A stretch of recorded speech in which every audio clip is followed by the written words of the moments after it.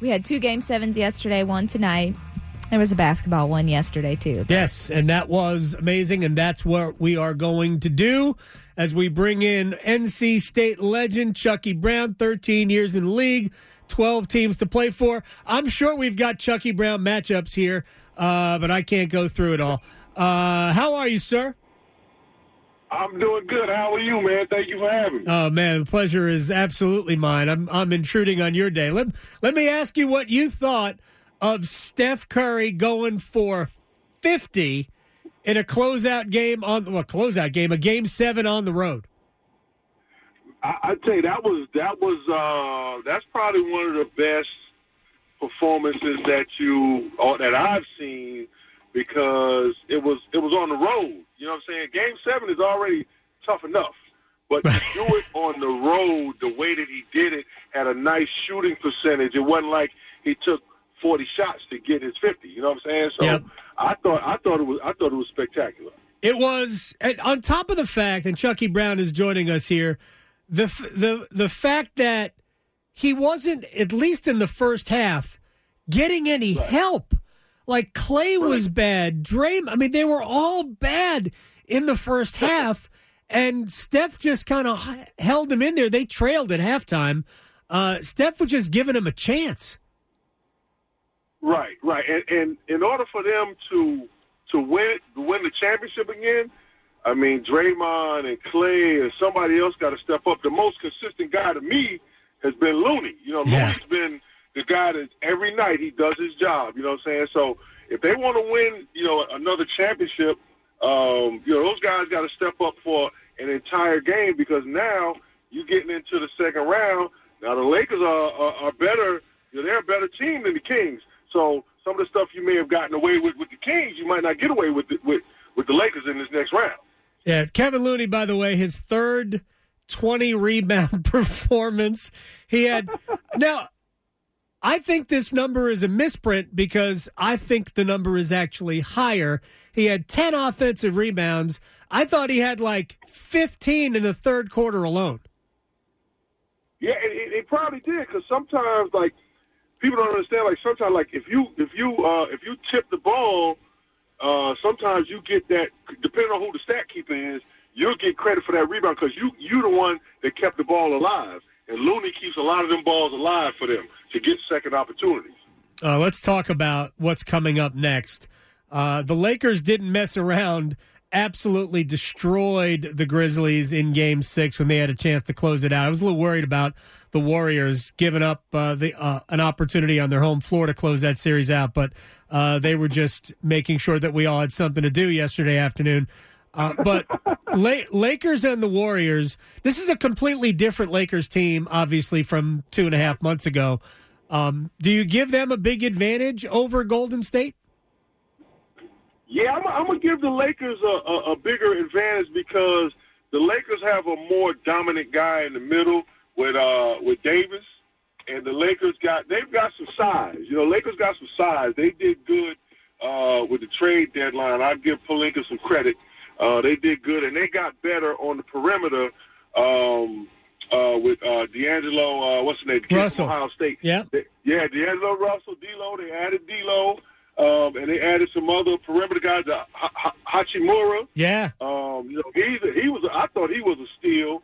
So the Lakers got better perimeter-wise in order to give Golden State some problems out there. And then you got the one kid, what's the kid from England? I can't think of nobody's name right now. But, the kid, neither can I. Number 17. Oh, what's his name? Are you talking about Jared Vanderbilt? Is he? No, he's not. He's number 2. I don't know. I don't know who any of these guys are, Chucky. I know who Austin Reeves is, and I can't believe that Austin Reeves is this guy. Right. What's the kid? It's number 17 from London, England. He could be anybody. Contract.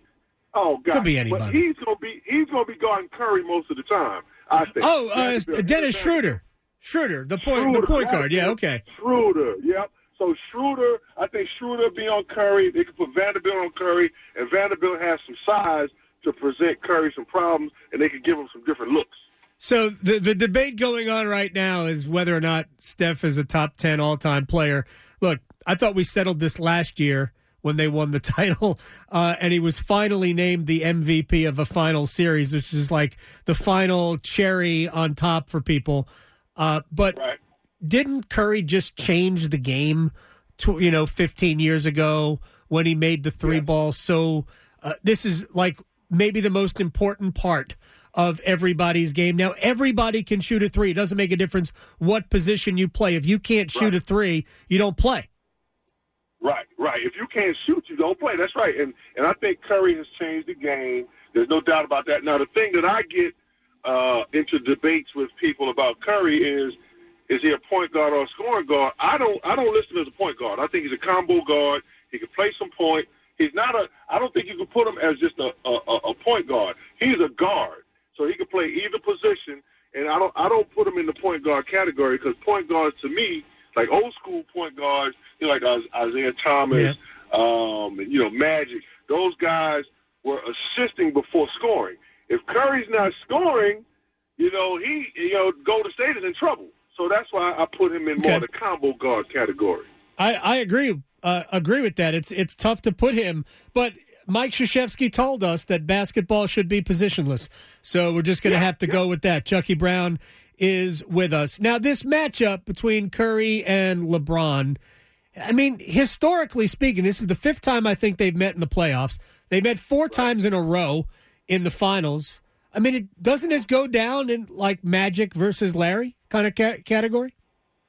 I mean, it can, because they seem to, been the best. Like LeBron was always the best in the East. Curry was on the best team in the West, so he's one of the best in the West. And they always seem to clash in the finals. This time it's a little different, but I mean, you can put it in that category, because Magic and Bird were different positions, and so is Curry and LeBron, and they do different things. Yeah, you can put that because I don't think there's been as many matchups with any other so-called star players. I don't think there's been not that many times. You know what I'm saying? If Draymond were a player of Curry's ilk, and I'm not knocking Draymond because I'm not comparing him to a player who is arguably one of the 10 best ever, but this is really more about Draymond and LeBron, isn't it? Well, Draymond will probably have the duty of guarding LeBron. Now, it depends on how the game is called. Now, if the game is called tight, Draymond going to have an early seat because, he's a little more physical. It's almost like football when he's out there playing. So, they may allow him to beat LeBron up some games. Maybe they won't. But he's going to have to play without fouling. But anybody that guards LeBron is gonna have a long night because LeBron, he's tough. LeBron, you're talking about one of the all-time greats right there. So it's gonna be a long night for Draymond, and I'm sure he won't be the only one getting that assignment. Me myself, I would put Wiggins on him because Wiggins is athletic enough to bother him, and he's long enough to bother him. That's what I would do. Yeah, and they don't have to worry about losing Wiggins' offense because he really hasn't shown much since he came back. I don't know. Personally, I think the Warriors are going to need his offense in order to advance past the Lakers. I think the Lakers have too many offensive weapons right now, unless Clay is going to help out. By the way, was Gary Payton not a big part, at least of their defense against Sacramento yesterday? Oh, yeah, Gary Payton. Now, Gary Payton comes and does his thing. He does his thing. He's quiet. He makes the extra pass. He's not any offense provided by him.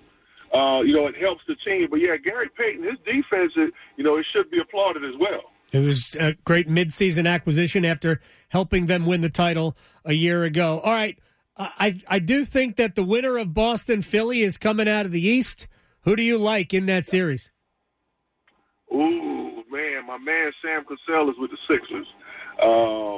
I'm gonna stay with Sam, but I tell you what, that Tatum and Brown, those two guys can give you 30 every night, and then they just need one or two guys to get 15. You know what I'm saying? And they can win. But I'm gonna go. I mean, my heart wants to go with my man Sam Cassell. I'm gonna go with Boston, man. I got to go with Boston. Even though I'm not a Celtic guy, I like Tatum and I like Brown. So I have to go with Boston. Yeah, and the Joel Embiid injury is certainly clouding things from a Philly perspective. Yeah. But if it's okay with you, I'm going to check in again. I appreciate your time, Chucky. Yes, sir. You check in anytime, man. Catch me while I'm walking my dogs again, too. All right, man. I appreciate it. Take care. Okay, man. You take care. You got it. Chucky Brown is a dog-walking legend in Cary, North Carolina. Yeah, can't miss him. I swear, like every time I'm over there, SAS Championships coming up in the fall. We'll get out there late in the summer and whatnot. Chuck will be walking his dog. Nice. There you go.